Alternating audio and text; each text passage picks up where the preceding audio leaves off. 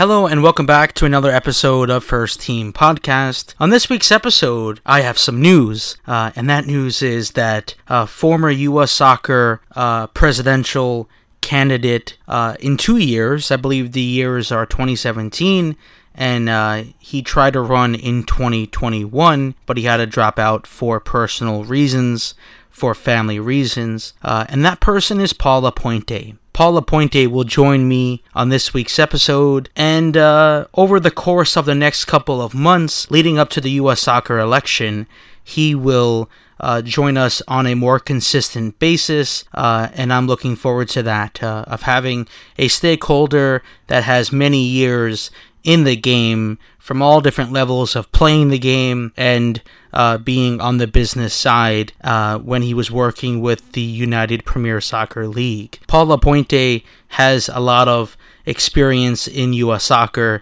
and he shares his expertise, his opinion on First Team Podcast.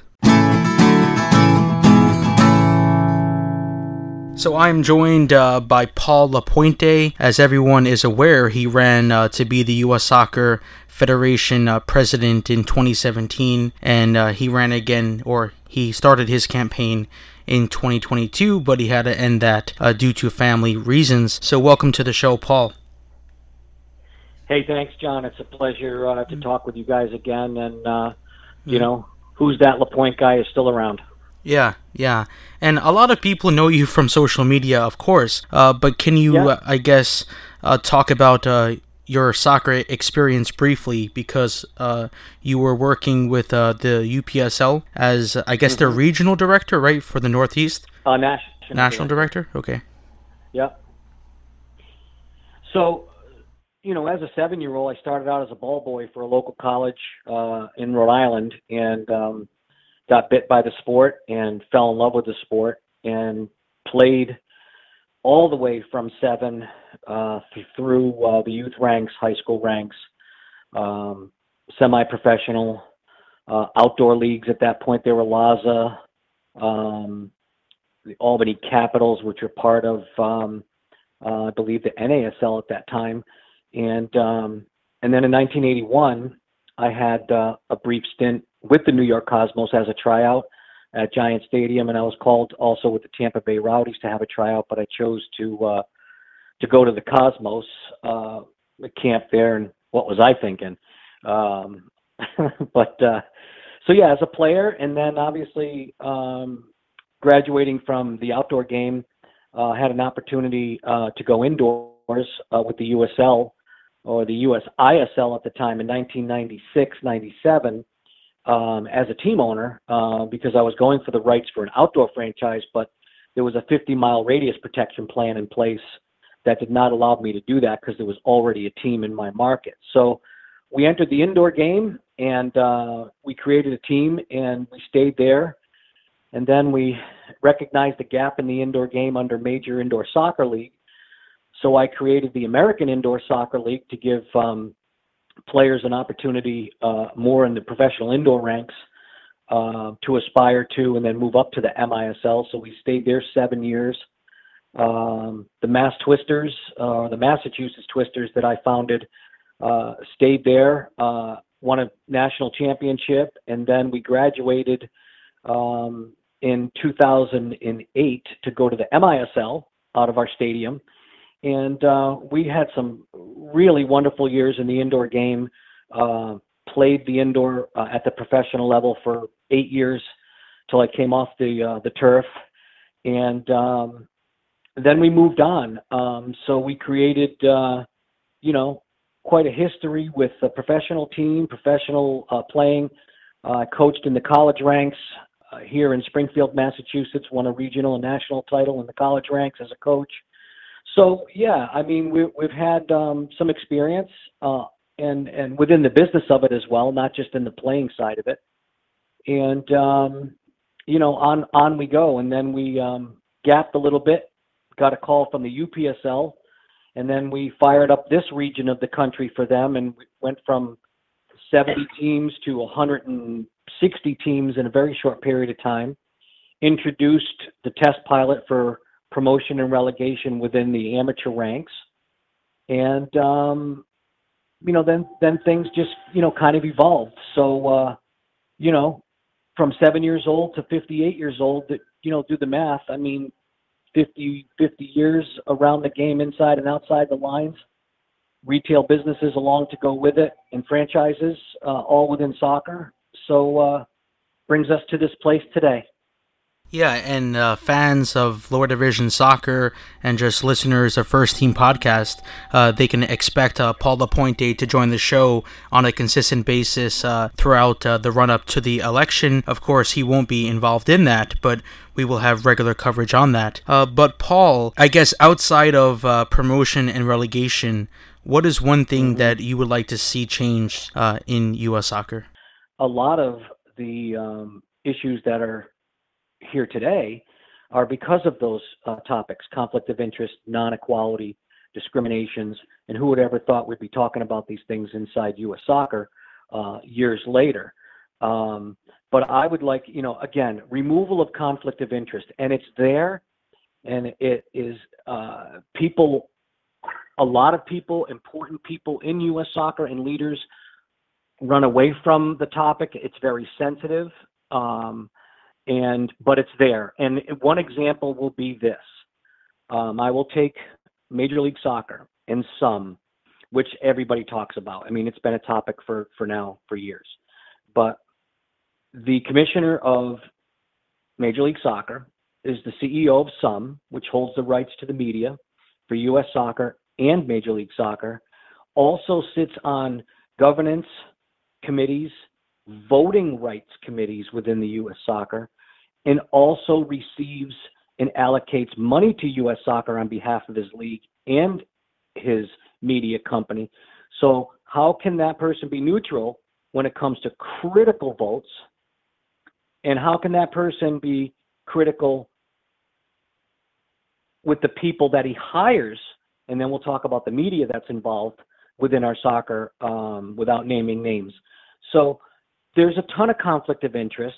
It's common sense. It's right there. It's never been addressed. And it truly is I think, number one or number two biggest problems we don't address head on is remove conflict of interest.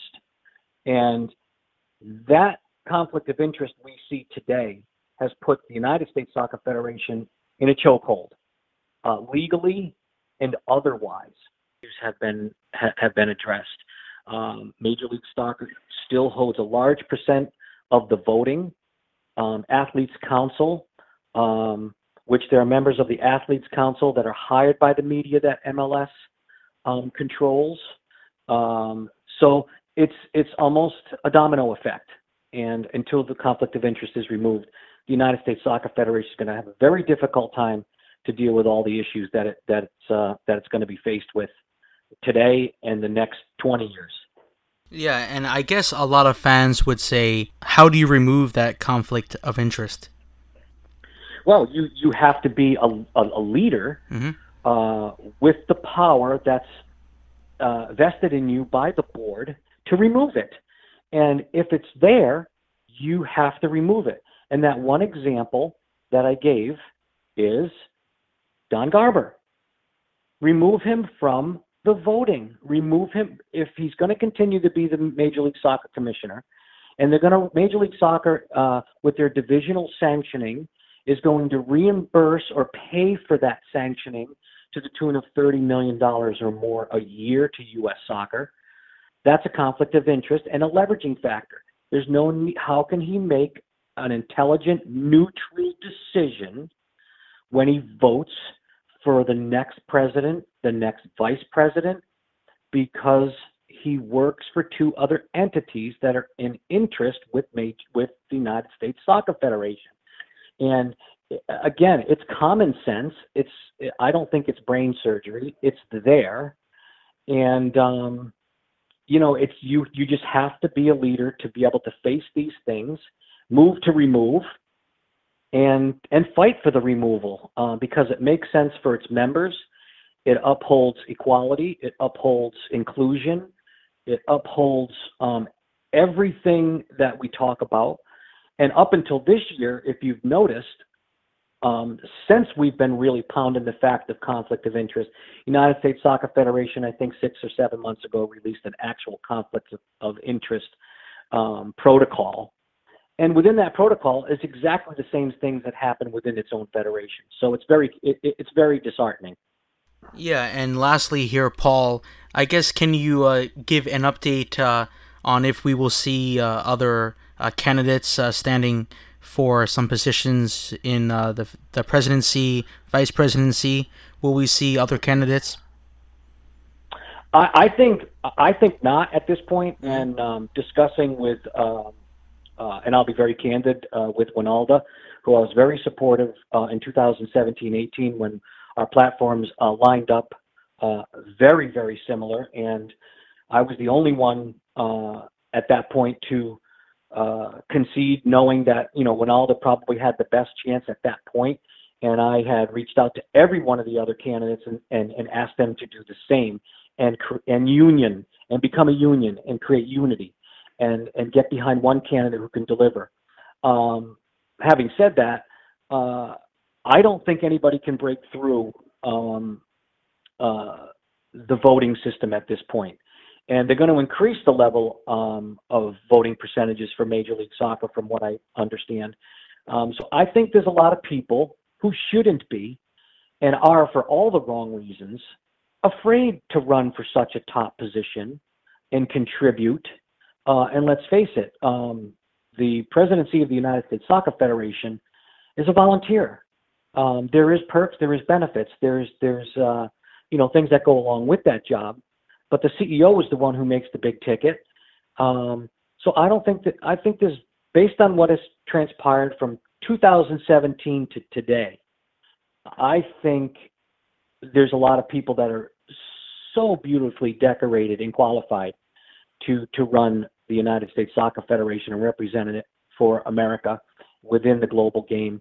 But they're in fear to do so because they know in the end result, the voting structure alone is fragmented to the point where it can go all the way for someone and then it can block by employees of the very companies that I mentioned earlier in this conversation. Yeah, that is crazy. And I guess in future conversations, we will talk more about the voting structure, I guess talk more about the grassroots votes as well. But Paul, I do want to thank you for joining me this week. Yeah, it's a great conversation. I mean, you guys, I'm not afraid to talk about any topic, subject thereof. I've lived it, personally experienced it. My wishes are that U.S. soccer aspires to levels beyond its own mission statement and can really move to equality, inclusion, and definitely no conflicts of interest. When those things happen, the Federation will be free and it will uphold all the things it really defines in its own mission statement. So a pleasure again coming on. And again, from the smallest benches to the largest boardrooms, the grassroots is where it is. Thanks to Paul Lapointe for joining me on this week's episode. I really do appreciate it. You can email the show at firstteampod@gmail.com. We will have more announcements regarding contributors to our weekly podcast. We are working on a brand new website that is firstteampod.com. We have a lot in store, a lot coming up over the next couple of months. So please keep it locked here at First Team Podcast. I will be back next week with another episode. But like I said earlier, in the next couple of weeks, we will have more regular content on our website, on social media, on our 2 weekly shows, and on other mediums. So please stay tuned for that one. I'm really excited about this new era of First Team Podcast. And I will be back next week. And as always, let's go New York City Soccer.